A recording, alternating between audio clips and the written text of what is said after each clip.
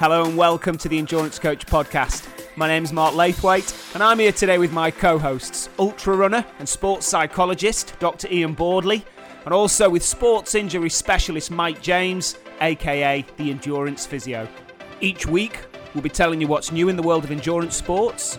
We're going to have some amazing guests on the show and we'll be discussing how you can reach your true potential on race day. So sit back and relax. We hope you enjoy the show.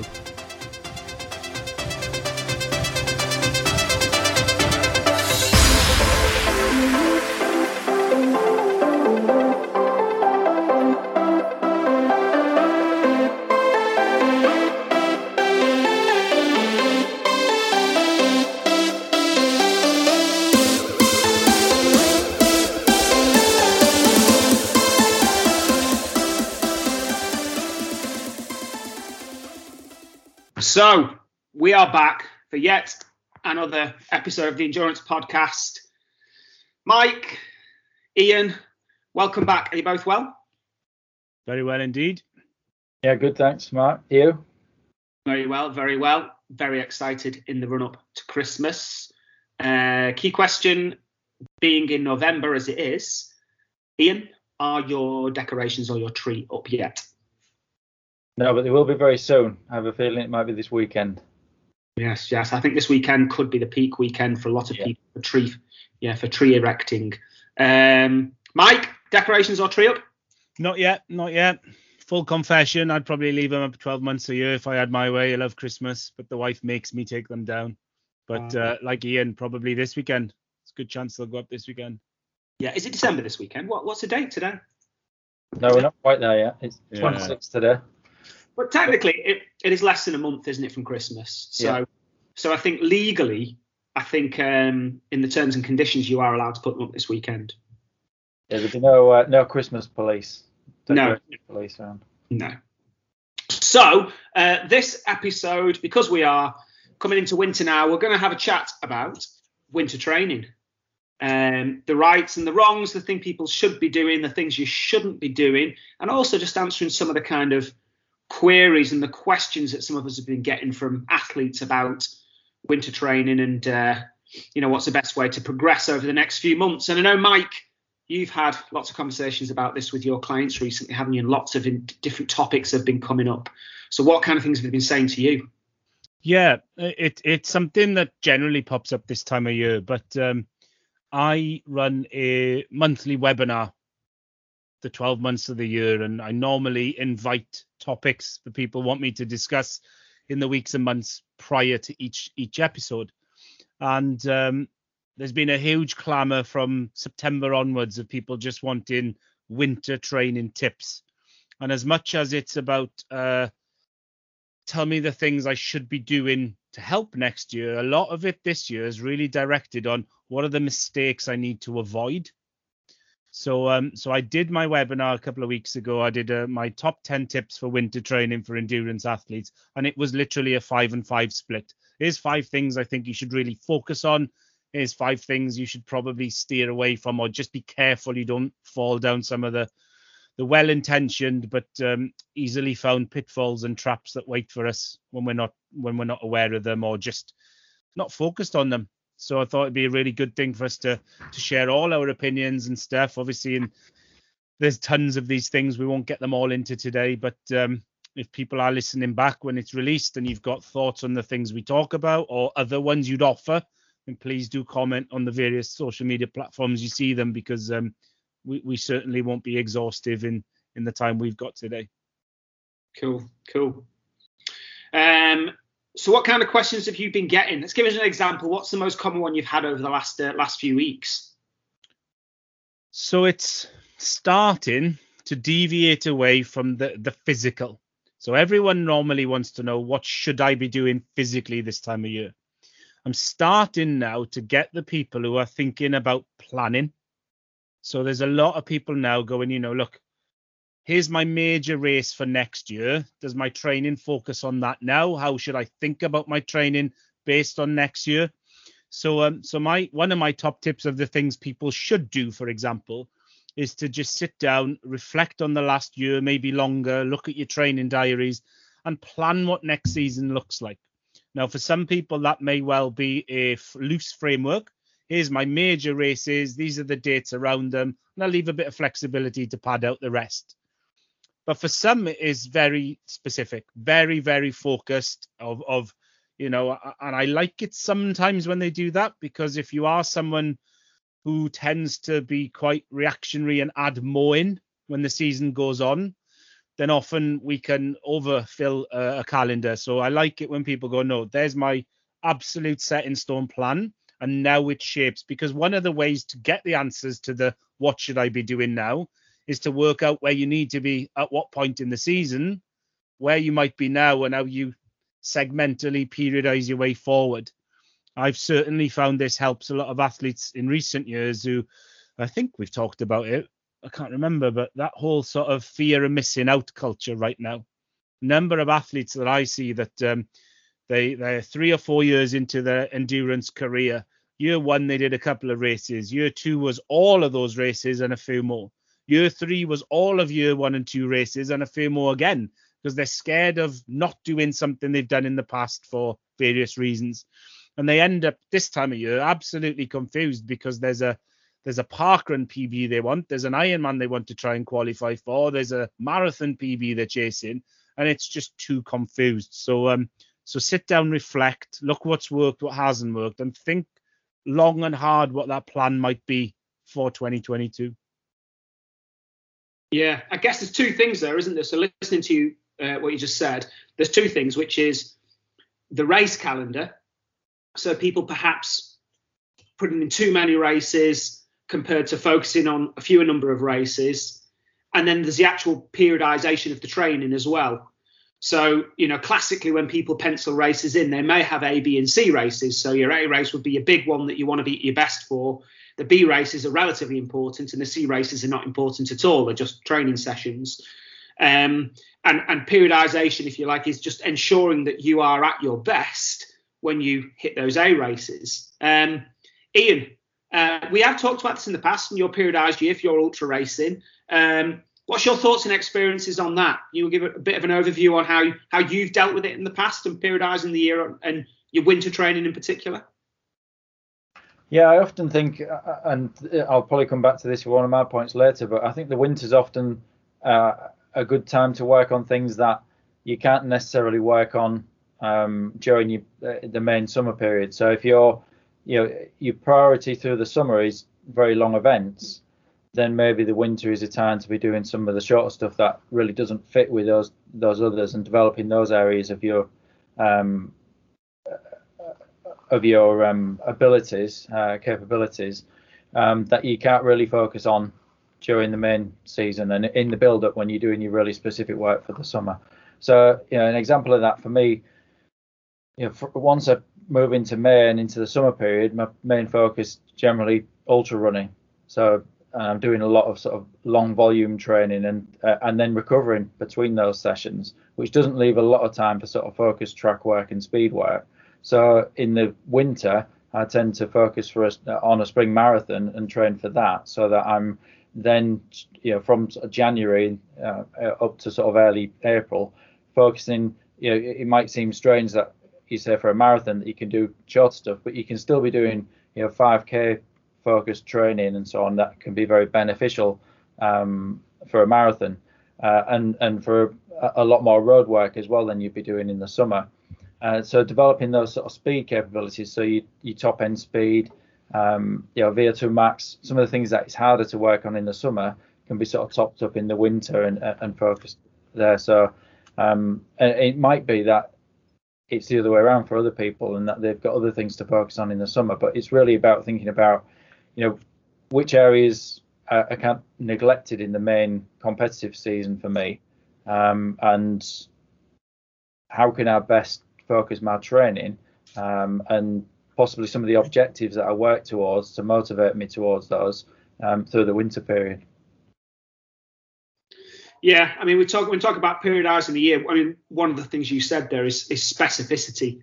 And as you came into the season where you've got lots of ultras and longer races, and you're becoming more specific. So if you're doing the Lakeland 100 in the mountains, then you've got to be doing longer stuff, and it's got to be on that kind of terrain. So you go from a very general winter training or focusing on various things and weaknesses that you want to work on, from the general to the very specific as you're coming into the summer. And that's obviously one way to periodise it, isn't it? I think that the other thing you mentioned there as well is the time. I mean, I keep saying to people now that they should be getting into a structured training program right now. And people like to delay it to maybe January, February. But one of the beauties of starting early is, I've said this time and time again to people, is that they don't need to start training. They don't do a lot of training now, but there's a lot of key things, the right things that they can do that will set them up in really good stead for next summer. And now's the time to do it, because you can get away with doing 12 to 16 weeks of something that you wouldn't normally do, because you've got so much time until next July. So now is the perfect time to be working on that stuff without fretting too much that you've got to chase it and then you're going to be playing catch up. And of course, that what they do over the, I mean, you said then what they're going to be doing over the winter is very much dependent on the individual, isn't it? Because what's their weaknesses, what's their targets. So maybe it's worth just kind of drilling down into that a little bit, then just thinking about people who've got specific targets, what they're training for, and some examples of what kind of things people should be doing over the winter based on certain weaknesses that they may have.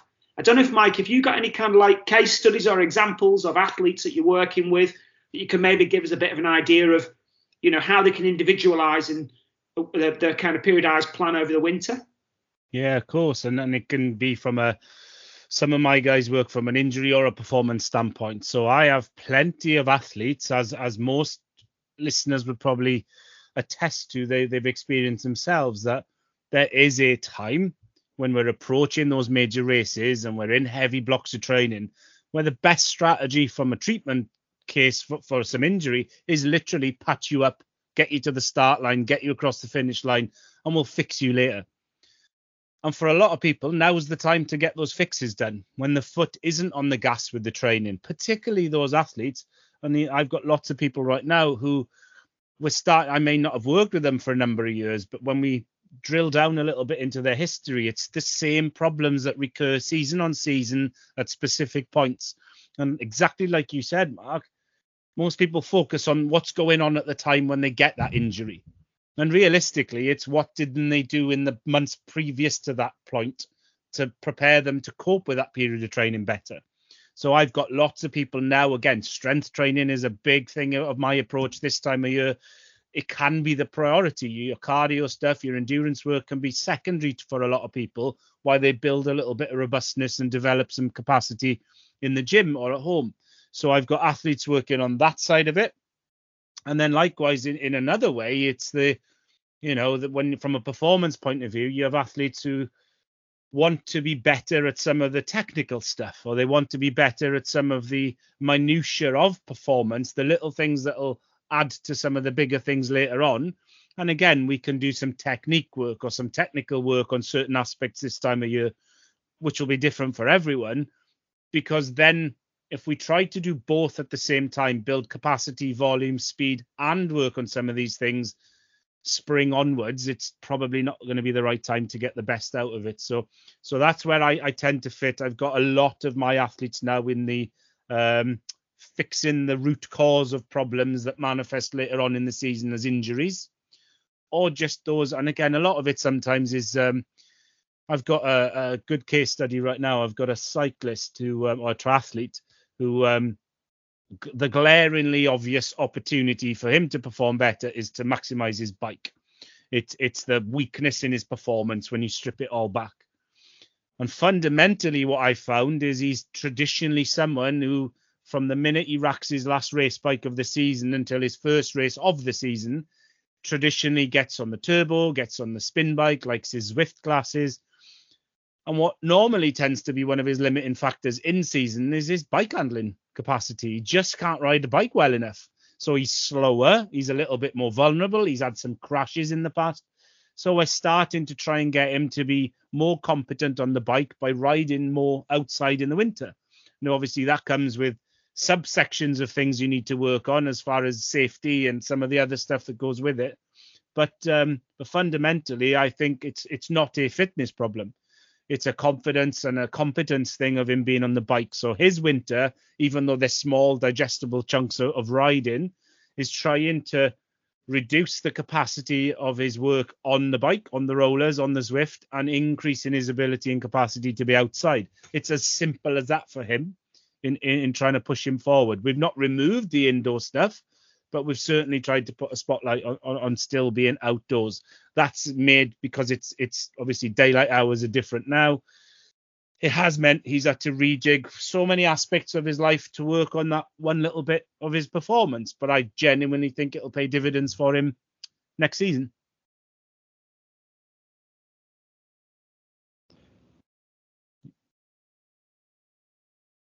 Yeah, I have to say, I don't know whether it's an age thing or whether it's a general training thing for me, but I do find that the more longer distance endurance stuff you do, the probably more you do need to get in the gym over the winter. And like you, my focus at the moment is a couple of strength sessions where I'm really focusing on those strength sessions. I think it's funny with strength, one of those things that endurance athletes, they tend to stick a little bit of strength in or a bit of core when they can, but it's just an add-on. You know, they've got all the volume, the swimming, the cycling, running, whatever it may be, and then they might stick a little bit of strength in there if they get a chance, and if they don't, they don't. But in winter, it's a really good opportunity to go back to that basic strength work and drop the volume of aerobic exercise down. Because you've got plenty of time and you can pick it back up again before July. And that definitely really benefits me. I think endurance athletes in particular, they get that very catabolic state where they're breaking themselves down, don't they? So, yeah, I'm certainly with you on the strength training. So from that kind of individual perspective, I suppose maybe, Ian, we need some kind of start the winter with a SWOT analysis then. I don't know what you think. What do you think? Yeah, definitely. Yeah, I think that, I think one of the issues people face is they're always, there's a tendency to be forward focused, isn't there? It's like, look to what's coming the next year, and then what do I need to do to train for those? And also we have quite short memories. But on the first point, it's important to look back and actually, think back to what we. And Mike mentioned about injury there and trying to prevent injury, but I think it also relates to limiting factors as well, doesn't it? So think back to your training and look back through your training logs from the last year, and what were the limiting factors when you introduced new things? So when the volume went really high, which areas of your body were the areas that were giving you issues that indicate that there might be a limiting factor, a weakness there. When you introduce track work, if you do more speed work and go on the track, is it that your glutes get tight, you get problems around the hips? So they're indicators from your training, or is it on one side of the body? So you've maybe got more problems on one side than the other. But what is your training from the past year telling you what the limiting factors are that indicate what you need to be working on around now at this time? But I think, definitely that sort of strengths and weaknesses, and because analysis, because identifying your strengths is probably giving you a good indicator of what will come back very quickly next year as well, and you probably don't need to introduce into the training quite so early, whereas obviously the weaknesses need a little bit more time. But as you alluded to there as well, Mark, some areas it's really difficult to work on when you're working on other areas of your performance. So if you're doing a lot of endurance work, it is difficult to build strength because there's kind of this the working against one another in that you mentioned being catabolic and the breaking down of the muscle tissue and so on. It might develop the endurance capabilities very effectively, but it's breaking down areas of tissue that might be giving you weaknesses that then at some point in the 12 months need to be worked on again. But I think that the key thing is to look backwards before deciding what you need to do for next year's plan. But it might also inform what you want to include in that plan as well. So in terms of your overall schedule of the year, were there areas where you did have too much in there and you thought that was producing problems? Because there's always a tendency to back off when you train a little bit before an event, even if it's a B or a C race. Did you overload your schedule? So as well as doing that sort of analysis of where your strengths and weaknesses physically might be, also do the same sort of analysis of your program from the previous year in terms of what worked and what didn't. And because I think if we're just very forward focused, we have a tendency to actually make a lot of the same decisions that we made the year before, because a lot of our the things that drive us, the things that we like, the things that we would like to happen are probably quite similar to last winter. But to move forward as athletes, I think we always need to be trying to learn from the previous year as well. Yeah, definitely. Yeah, I just when you point you made there, and you kind of referring back to what I'd said about it being catabolic and anabolic and how endurance exercise breaks you down. You said, you maybe have that extra energy to focus on those things, and I've definitely found that. So when I'm lifting in the gym now, I'm lifting far more than I was back in July, when technically I was at my peak before I did Ironman UK.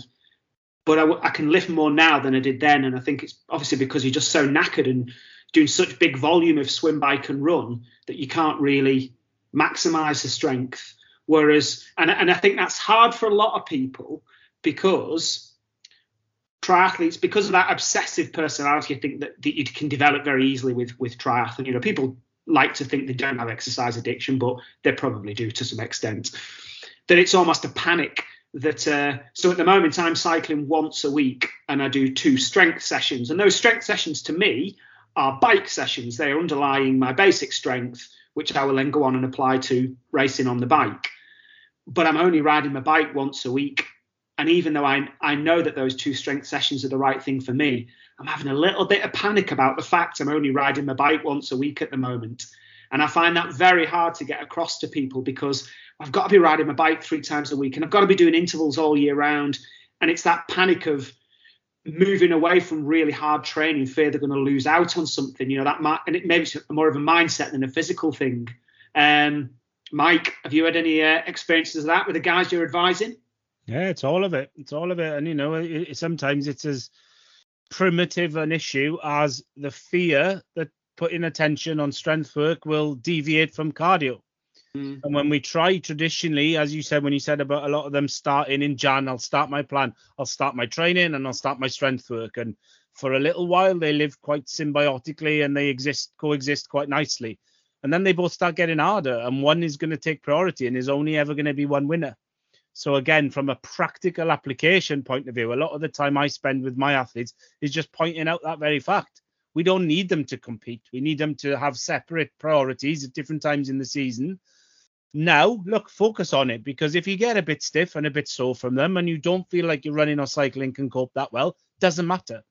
Doesn't matter, but it'll pay dividends in the season. And then they go, oh, okay, yeah, that makes sense. We take the conflict away, let them complement each other instead. And often it is that just, I spend so much time with my athletes just talking before I do anything else. Because if I can get that rationale across to you, you're probably going to engage with it a bit more. Yeah. I personally, what I find is that when I do intervals on the bike, if you want to do a good interval on the bike and push a decent amount of power, that you actually have to be quite strong. We see this in testing people all the time. If they're quite big and strong and they get on the watt bike, they'll knock out a good amount of power for a short time. So I'm not going to knock out much power in an interval training session anyway. So I tend to polarize it quite a lot over the winter. So I'm doing a lot of long, very easy stuff, or not a lot, but anything other than my strength work is very, very easy and long. So my strength sessions are, in fact, my high intensity workouts. And then it doesn't really matter if I'm a bit sore the next day because everything else is just zone 1, swimming, biking or running. So it kind of works quite well. But, and again, it goes back to what I said earlier about is I know that I can pick up my training and start doing intervals in February, March. I've got plenty of time. So this is why people need that periodized plan and working out the timescales. If they start now, they've got plenty of time and they don't need to worry about focusing a bit of time towards rehabbing injuries or working on strength because they've got a lot of time left before next July. So, and I guess, from not just from the physical side of it, but also there's a psychological element here, isn't it? So we're talking about the psychology of people panicking because I have to ride 3 times a week or run 3 times a week or swim 3 times a week. So there's the psychology of that mindset that they can't get out of. But I would also say perhaps at this time of year, Ian, that people psychologically need a break as well. What's your thoughts on that? I think, yeah, definitely. I mean, I think people certainly need variety in the training because, just I was thinking there, a lot of the rationale and that we're providing there for doing this is about the benefits of the strength work, but that you also, if you think about the counterbalance of this and you don't do the strength work and you start focusing on the sort of training that you think is what you need for next summer, then there's a couple of issues with that. One, you tend to be doing that very similar types of training for a long period of time, which motivationally is not good, and it can leave you quite stale. But physically as well, there's only a certain period of time that you tend to get a benefit from a particular type of training. So if you move the intensity, you start doing track work and so on, and you're running, you'll see good gains from that for maybe 8-10 weeks. But if you carry that on to 15-20 weeks, then the benefits soon you start to see them plateauing off. And one of the other issues for people, if you haven't got an alternative focus, if you haven't got something that you're targeting in the winter, then you get psychologically stale as you go through the winter because you're doing the same sort of training. But physically, you plateau as well, and you're no longer getting you're not maximizing and peaking in the physical attributes that you want at the time when you need them for the actual performance. Mm. But, I think from a psychological and from a psychological point of view, it definitely benefits you because you've got very clear focus, you've got an objective to work towards. But I think some of the things we've talked about there as well is the importance of making that link with next summer's performance, because as endurance athletes, we don't always find the strength work intrinsically enjoyable as an activity in the same way that we do endurance activity. So having a purpose for it, I think, is even more important for the strength work than it is for maybe the endurance work we're doing next summer, where the sort of intrinsic enjoyment of the activity is probably motivating enough for us. Having a purpose for the strength work, I think, is especially important. Yeah, I have to say, I'm doing strength work a couple of times a week at least, and I love it. So it's a nice break from all the other stuff, to be honest. And I think you hit the nail on the head there when I said do people need a break, and you said no, what they need is variety. And I think actually that's right. That's what I meant rather than a break. I think a mental break doesn't mean that you have to stop training and need a break. Variety gives you a mental refresher, doesn't it? And I'm finding that I'm really enjoying going to the gym and doing the strength work because it's something different. I mountain bike at this time of year rather than road bike, and I really love that. So you're still doing your exercise, but it's just a break from that routine. And I know I don't know how people do it, but I've seen people who literally on training plans from October, November onwards, and they're just doing high intensity interval work, and it starts in October, November, and just goes straight through to kind of June, July the following year. And I don't know physically how they can do it, and I don't know mentally how they can do it without burning out. But also, is it really worthwhile doing that? Because going back to another thing you've just said there, which I think is, again, a really key point, is this. You said you went on the track, and what you'll see is progress over the first 8 to 12 weeks, and then you plateau. And we know that's what happens with hard interval training, that after 8 to 12 weeks, you will plateau, and your performance will just fluctuate up and down and won't get any better. So the idea is that you build that base, and then you add the training on at the interval training on at the right time, rather than just, people forever after 8 weeks getting better and confused when they stop getting better, and they can't really work out why, when they're doing the same they've been doing for the last 8 weeks, and not actually getting any faster. And I see a lot of that over the winter, people thinking if they just smash themselves every session, there's going to be this linear progression, which there just isn't. It just doesn't happen that way. So again, I suppose another reason for periodizing the year. So we have talked quite a bit about injuries and stuff, and it's good to get the strength work for the injuries and stuff, but I want to just shy a little bit more towards performance. So again, I know this is very individualized, but Mike, do you want to talk a little bit, or again, have we got any case studies of athletes you're coaching? What kind of exercises or what kind of activities people should do over the winter? So for example, do you prescribe more easy miles? Do you do any high intensity work? Obviously, you've said that you prescribe strength training. How do those kind of things fit together? Can you give us an example of maybe a training plan that you would prescribe for a specific case? Yeah, of course. And I guess the thing here is that it's not a one size fits all answer. Yeah. It'll be specific to the person. If you've got, I am working with people right now who have an A race that's in Feb, March, April time. Their program is fundamentally different to someone who's got the same type of race, but it's an August, September race. So you can't take unless your program replicates or your goals replicate someone else's, then there will be a lot of diversity in what we're giving out.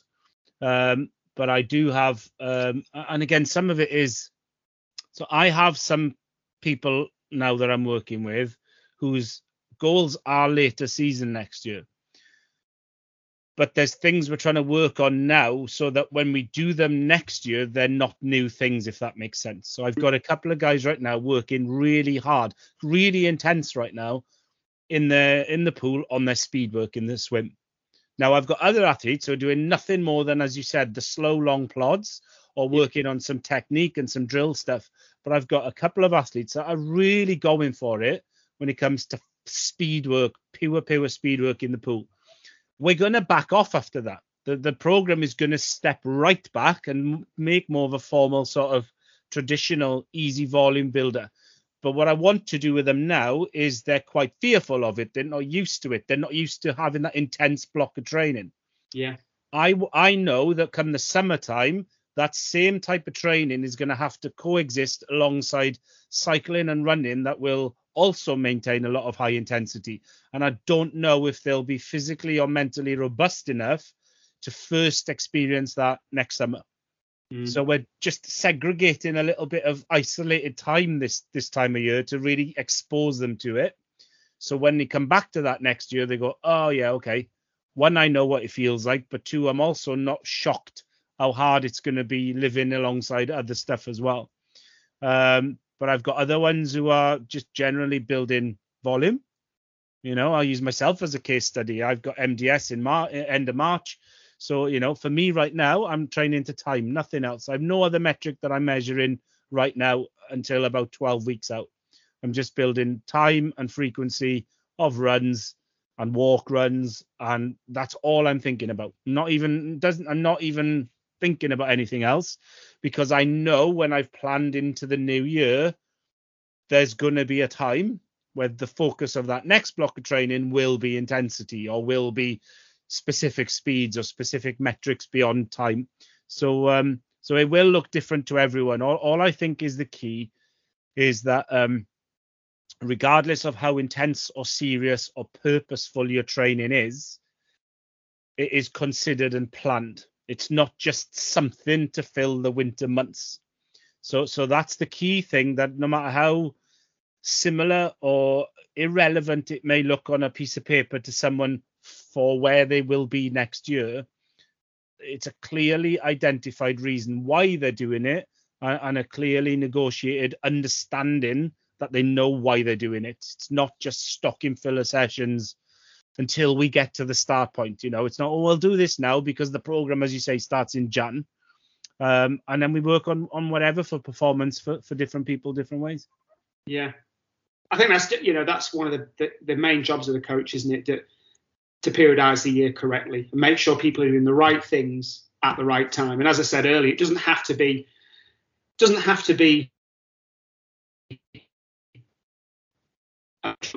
doing the right things.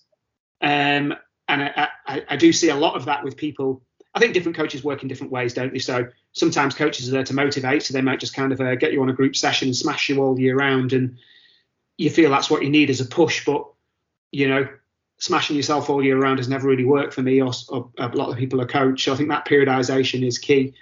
And we said, you know, that you've got different athletes doing different things. So suppose it comes down, if we look at it from a simple perspective, then if we're taking two things into account, it's taking you into account. So what are your strengths and what are your weaknesses? And then you've got to tie that in with what's the event that you're training for? What does that event demand? And what does that event not demand? So, for example, Mike, if we did a strengths and weaknesses analysis on you, and you said, well, my strengths are that I'm doing probably my longer distance stuff, and my weaknesses, I'm not very quick over 200 meters. We don't want to jump straight in there and go, let's make you a better 200 meter runner, because you've already identified that your goal is MDS. So it's not all about your personal strengths and weaknesses. It's about the demands of the event that you're training for as well. What about testing? I'm curious on, because we do a bit of sports science testing on people and things like that. And I'm a bit of a believer in simple targets each block. So just giving people a simple target Because I think in triathlon in particular, when you have 3 sports, there are so many things you can focus on, like long rides, short rides, intensity stuff, big gear work, interval running, long running, swim technique, swim volume, swim threshold work. And there's so many things. You can just get lost in this mass block of just training, when actually it's good to pin it down to some very clearly defined goals where you can tick and go, this is what you're aiming for in this block. Did you hit it? So if you're going to the running track, for example, it might be a time that you want to achieve, or it might be an amount of a volume of running that you want to achieve for each training block. Do you have any markers like that you use, Ian, or that you've used with other athletes or the people that you know? Little targets that you tick off through each block, things that you're aiming for. Yeah, I think there's definitely some. They're useful, obviously, in terms of you can, for the obvious reasons, in that they would indicate to you whether your training has been successful. But I think they indicate a lot more as well to the athlete as well. Just having, a small number of targets, because going back, if we're linking this into what we were saying earlier, there might be certain areas in your training that are more sort of the background stuff that you have areas of strength, but you're still doing some maintenance work to keep those, at a decent level, so that you can just top them up when needed when it comes close to the competitive season. But you've got those areas that are the areas of weakness that you've identified is what you need to be working on during the winter period or whatever period you're in at the time. Now, I think, as a coach, if you're working with an athlete, or an athlete if you're putting your own program together, that you set those 2 or 3 objectives around those key weaknesses is sending a signal to the athlete that this is the priority of this period and this is what I'm focusing on. So I am doing, like you said there, Mark, there might be 10, 12 different types of session that might be across a block of training. But if your objectives are focused around just 2 or 3 key metrics and key things that you want to achieve, and it might be a certain amount of volume that you're doing, but it might be a specific time and hitting a certain number of reps in a certain number of time if you're doing the more focused intensity work.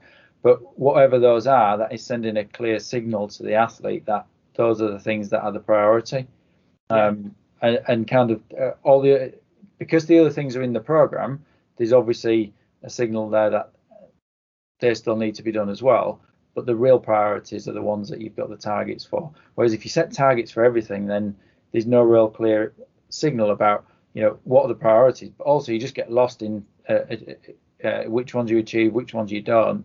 And it becomes very challenging to meet all of those targets as well and to keep all of that in check.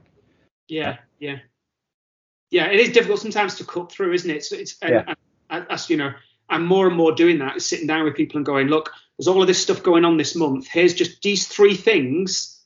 Just always come back to those 3 things. Focus on this, this, and this, which must be done in this block. This number must reach. So they see what the objective is, but also trying to convert that into a number, if you like, so they can see the progress, because that's another thing, isn't it? It's different having clear objectives, but also being able to measure progress. How are we measuring it somehow? Mike, you got any examples of that? Yeah, I agree with all of that. For me, I have athletes that differ person to person, but also within the same person as the season changes. The key metric is that the metrics you measure are clearly defined. Why you're doing them. They could be quite a general one. They could be I have athletes on strength programs right now where it's about creating habit. So the only objective marker we're going for is they do a minimum of 2, optimally 3 sessions a week. That's it. I care more about that than what they actually do in the sessions, some of them. Now, others who are more experienced will have far more specific metrics. Of the ones who are more experienced, available resources becomes an issue. If it's someone I'm working in person with, in clinic or in a gym, and we can do objective, scientifically based strength tests, 1 rep maxes, things like that, we will. But a lot of my coached athletes are online. So it isn't availability, or it's a trust issue, no? And I take it from there. I think what I always think when it comes to setting measured metrics is the worst way that I've ever seen when it comes to coaches is the it's my way or the highway type approach. I will only work with you if you do these metrics for me, or you track this data for me. My ultimate aim whenever I'm working with someone in rehab or performance is to say, what works best for you and how can I be the chameleon as the professional. It's not a 50-50 relationship. This is an 80-20 us-them relationship. We should be there accommodating them, not the other way around. So, I've got engineers and scientists that I work with who want to absolutely analyze every metric available. Okay, we'll go complex. We'll get all this data. We'll pick a part of it and that'll satisfy us, even if I think maybe we don't need to sometimes. And then I've got others who are like, I don't want to use anything like Training Peaks. I don't want to record anything. I just want on this day you do this, on this day you do that, and we'll chat at the end of the month. So I'm very flexible about and a lot of it is, this is the type of thing I think we should do. We come to an agreement on that. These are the things that may help us measure the progress. These are the tests that may be beneficial to us. What do you think? Well, I don't really want to do that one. Or it could be, so I've got one guy right now who's training for Olympic distance triathlon. And literally the only metrics I asked him for before the first month of training, give me your 400-meter swim time, your 5K run time, and a 10-mile time trial time.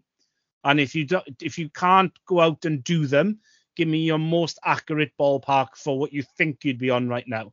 The program may not be perfect, but it'll be good enough for this time of year. We will want it more specific as we break into the warmer months and we are being a little bit more detailed and descriptive in our training. But for now, that's fine. Now, he went out and he gave me everything, and I think he did all the tests himself, with a couple of days spread out, and it was all relatively good. And we managed to accommodate him where he said, I've got a bit of an itch that I'd like to scratch to do one more race this year. And I said, well, cool, go and find a 10K then, or go and find a 5K and bloody smash yourself on it if you want, and get the medal and stick it on the internet on the Monday. But send me the time. Just let me know that it's the best time you could have done for that race. Brilliant. Happy days. Happy as Larry because he could go out and do that. But again, the swim time for him was a bit of a laborious chore for him to find a quiet time in the pool, to go and find a lane and to do the 400 meters. And he whinged a bit about that, but he did it for me. So it all depends on the athlete and what we're trying to get out of it. Yeah. And I guess, so kind of, I suppose, pulling that together, it's that sitting down and analysing the person that you're coaching and looking at the time you've got and the year, the history of their injuries and their strengths and weaknesses, and putting that periodised plan together of, look, we're going to do this block, and then we'll do that in the next block. And the reason we're going to do that is specifically for you is because of X, Y, and Z. Yeah. This is how we're going to do it. And then we're going to measure progress by putting these little tests in there. And that, in a nutshell, is the kind of basics for good coaching, I guess. Yeah. I've got a couple of athletes on my books now who are really experienced runners, really experienced ultra runners. They've done multiple 50-milers. And in 2022, they want to step up to 100 or a multi-day race. And they're just a little bit fearful that is something different lying in wait than they're used to. And the coaching we have is more of just a coffee chat. I'm thinking about doing this month. What do you think, Mike? Yeah, that would make sense. Or have you considered maybe this? Both of those options might work for you. All right, cool. Yeah, I can do that. All right, cool. Let's chat next month. I'm a more of a supporter, more of a sort of confidant than a coach for some of them, because they come from and they don't need me being dictatorial and sort of really sort of descriptive to them. They're accomplished athletes who know what they're doing. Yeah, and that's because, of course, that's an interesting topic as well. You say that, as a coach, I suppose, how does it work? Are you just a mentor? Some people just want ideas to be able to bounce ideas off someone, and some people need it absolutely prescriptive, because there is a host of different personality types, isn't there? So forcing someone, for example, down the line of saying that you must use all of these metrics and I want everything recorded and downloaded, forcing that on everybody doesn't work. But then on the opposite end of the scale, saying to everybody, we're not using metrics, it's just going to be go from feel and so on, because different people like different things. Some like metrics, some don't. And I guess again, that is part of it. The whole psychology is adjusting the plan and how you deliver that plan to best suit that person. Ian, you're probably a good person to come to on this. Different personality types and different approaches of how you apply the plan. Yeah, I think that's Mike mentioned there about experience, didn't he, and knowing people's history. I mean, that's something you probably already know before someone comes to you. If they're an experienced athlete, you've probably come across them before anyway. But it's one of the first things that you need to find out, isn't it? Because if people have got a long history, it also probably means that the way that they operate is much more ingrained and some of the habits and some of their beliefs will be much more ingrained as well. Because I completely agree. We do obviously you need to work with people's preferences and how they like to work, but at the same time, as a coach, you are still trying to guide people down what the most optimal path for them is as well. So there might be times that you need to challenge some of the things that they want to do, but to recognise that someone who's got a much longer history, well, it's two things. They've obviously got a lot of knowledge and experience and there's probably things that you can learn from them as well. So it's always a two-way street.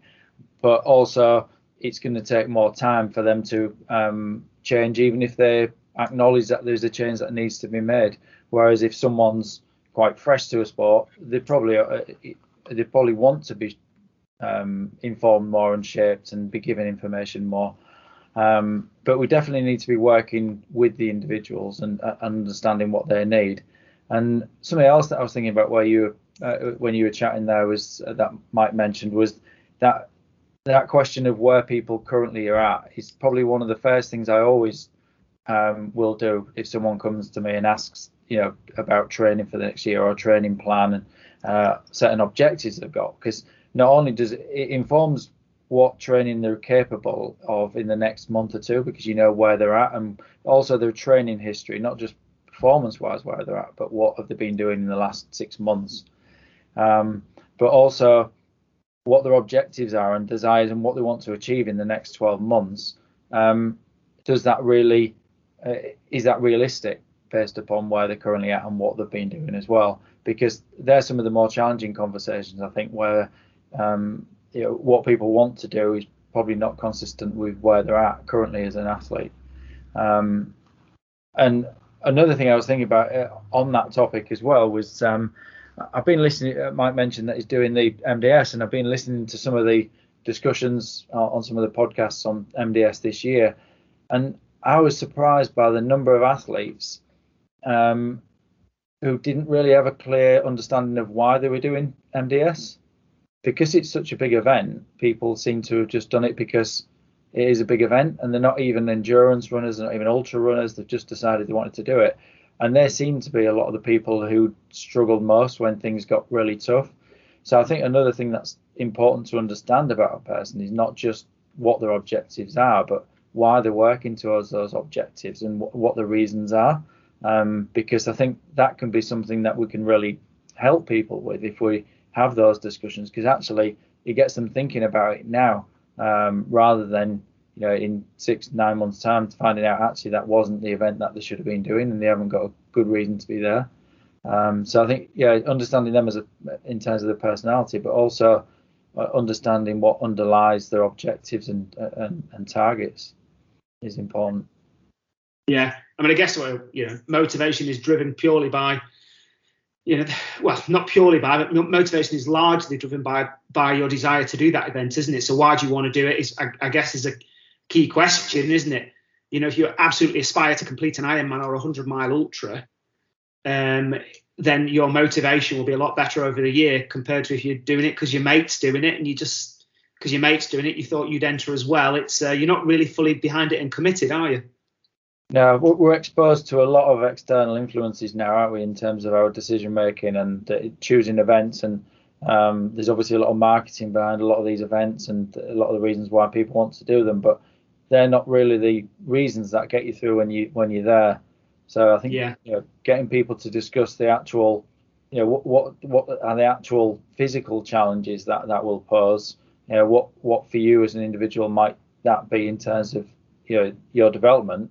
and why would you want to take on those, in terms of why would that be a challenge to you personally? I think are good topics to discuss, because if that is a match for those events, then they're much better reasons than, well, actually it's I know X number of people who have done them, or you just see a lot about them on social media, or I got a marketing email and it looked good, and I was looking for an objective, and I just thought, right, let's go for that one.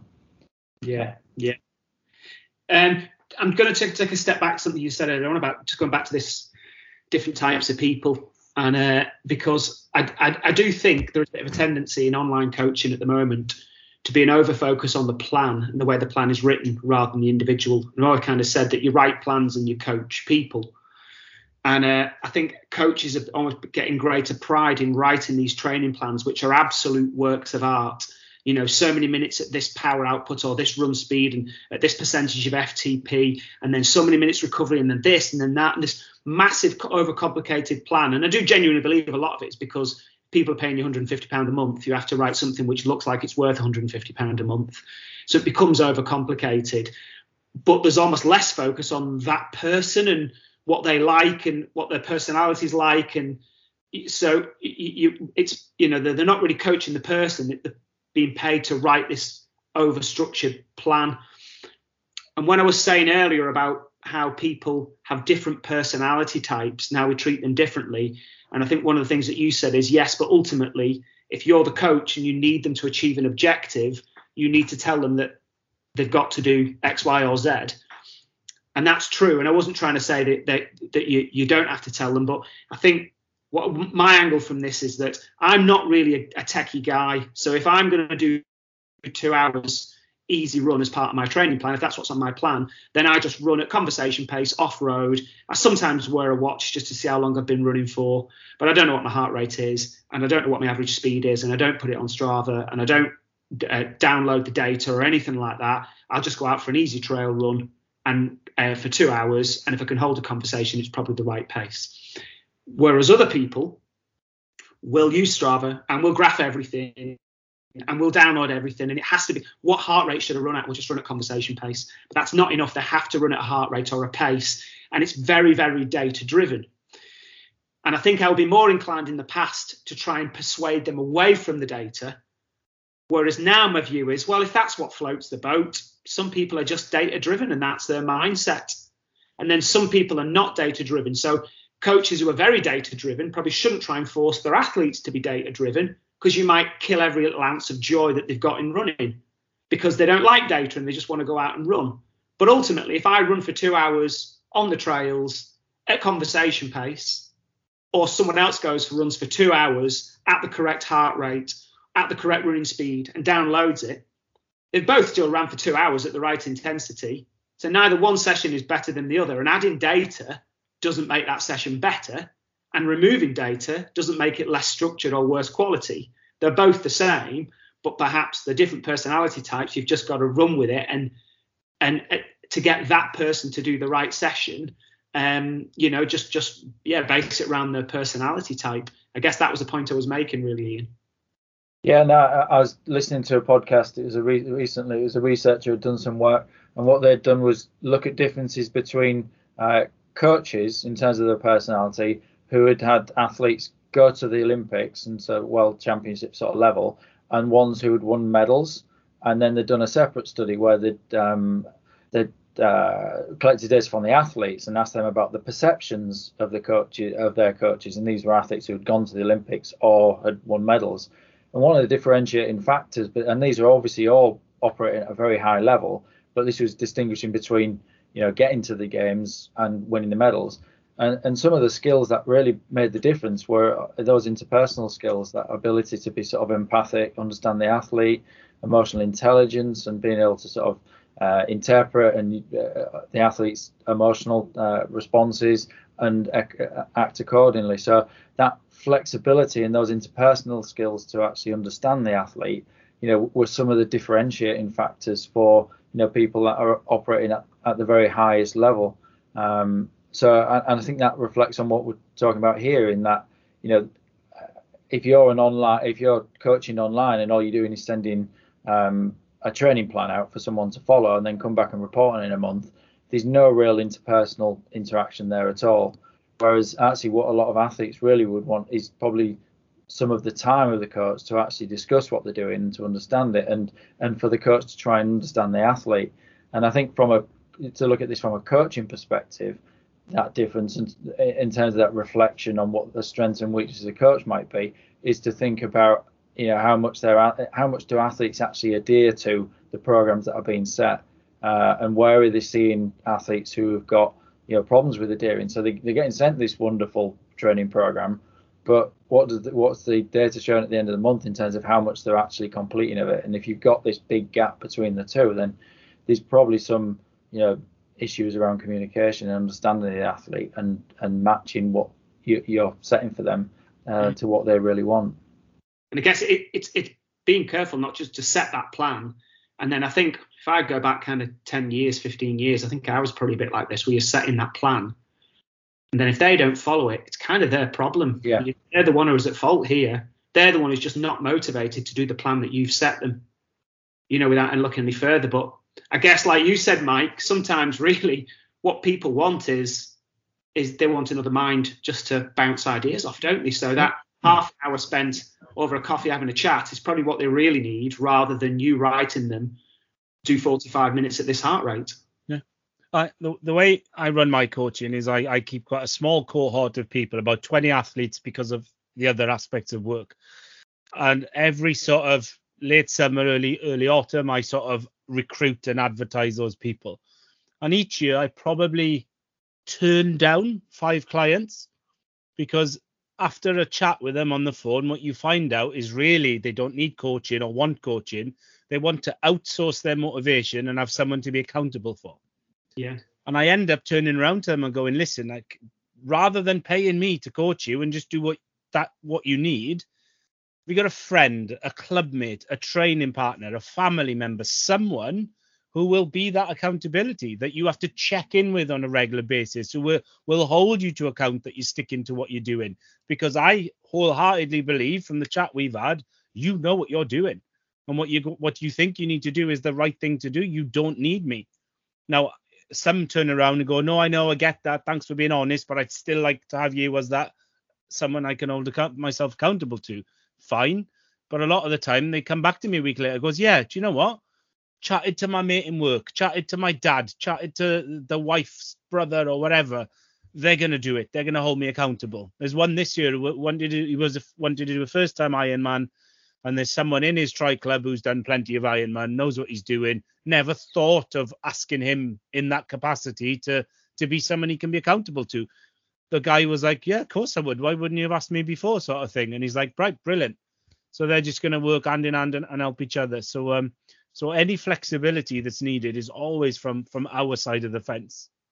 And of course, sometimes, yes, we're lucky in some ways that we work with populations who are a little bit more motivated than others. But sometimes perhaps they don't realize how much motivation or commitment's needed, and they need to meet us somewhere in the middle. But exactly what you said, and I've been there with patients and athletes where it was like, well, Christ, I've moved the mountain to you and you still won't do it. What you doing?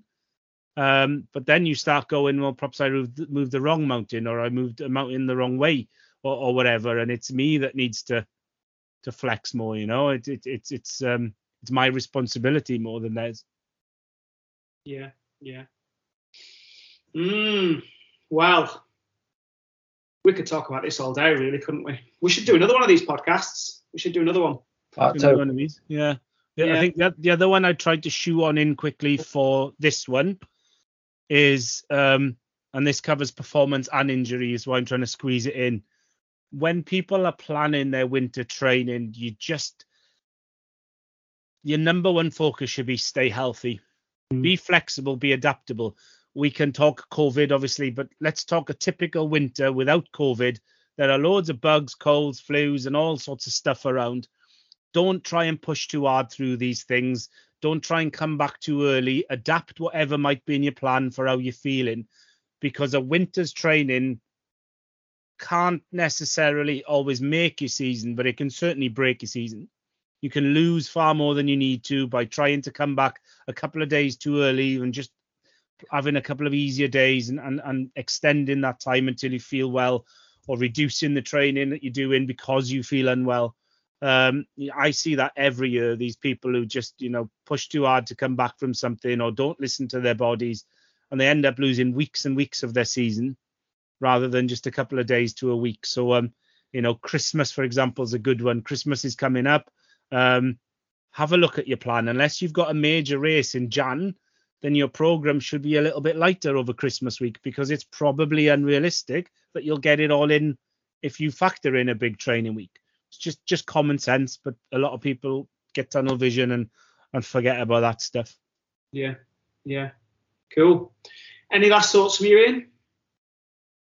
No, I don't think so. I at the start of the session, or at the start of the podcast, I'd written down my 3 things that I was going to bring up as winter training mistakes, but obviously the conversation just flowed naturally. But we've covered all of them. We covered all of the notes that I'd written down, and which shows that we're obviously all thinking similarly on the same page in terms of some of these issues. Yes. Well, maybe try and pencil in another podcast before Christmas. Yeah. I should say at the beginning of this podcast, when we weren't recording, Mike informed myself and Ian that he's actually got some more employment out of this podcast from one of the listeners. And so if anybody is out there, me and Ian, we are available for part-time Christmas. Ian, quite happy to dress up as an elf or anything like that, festive work. Yeah, seasonal work. Me and Ian are available. I'll tell you what I was thinking pre-Christmas. That would be a cool one. Would be the 12 tweets of Christmas. We could scroll back through the year, find 4 tweets each that were significant on a personal or a bigger level. They could be real sort of landmark things that happened in the endurance world that we can delve into a little bit deeper. But it could be a good little cheesy clickbaity title to go after. Yeah. Okay. We're still recording, don't you? Yeah. Right, well, that's it then. 2 weeks' time, 12 tweets of Christmas. Yeah, there we go. Sounds good to me. On it. As always, it was a pleasure. Thank you very much, and we shall speak soon. Thanks for listening to the show today. If you want to follow us on Twitter, you can follow myself via the Endurance Store at Endurance Coach. You can follow Mike, the Endurance Physio, at the Endurance PT. And you can follow Dr. Ian Boardley at MD Sport X. That's MD Sport EX. You can also visit our website. You can visit theendurancestore.com, which is a local running shop near Wigan. And we also offer the Endurance Coach testing and coaching services. And also just check out sportsinjuryfix.com, where you can find a sports injury specialist near you. Speak to you soon.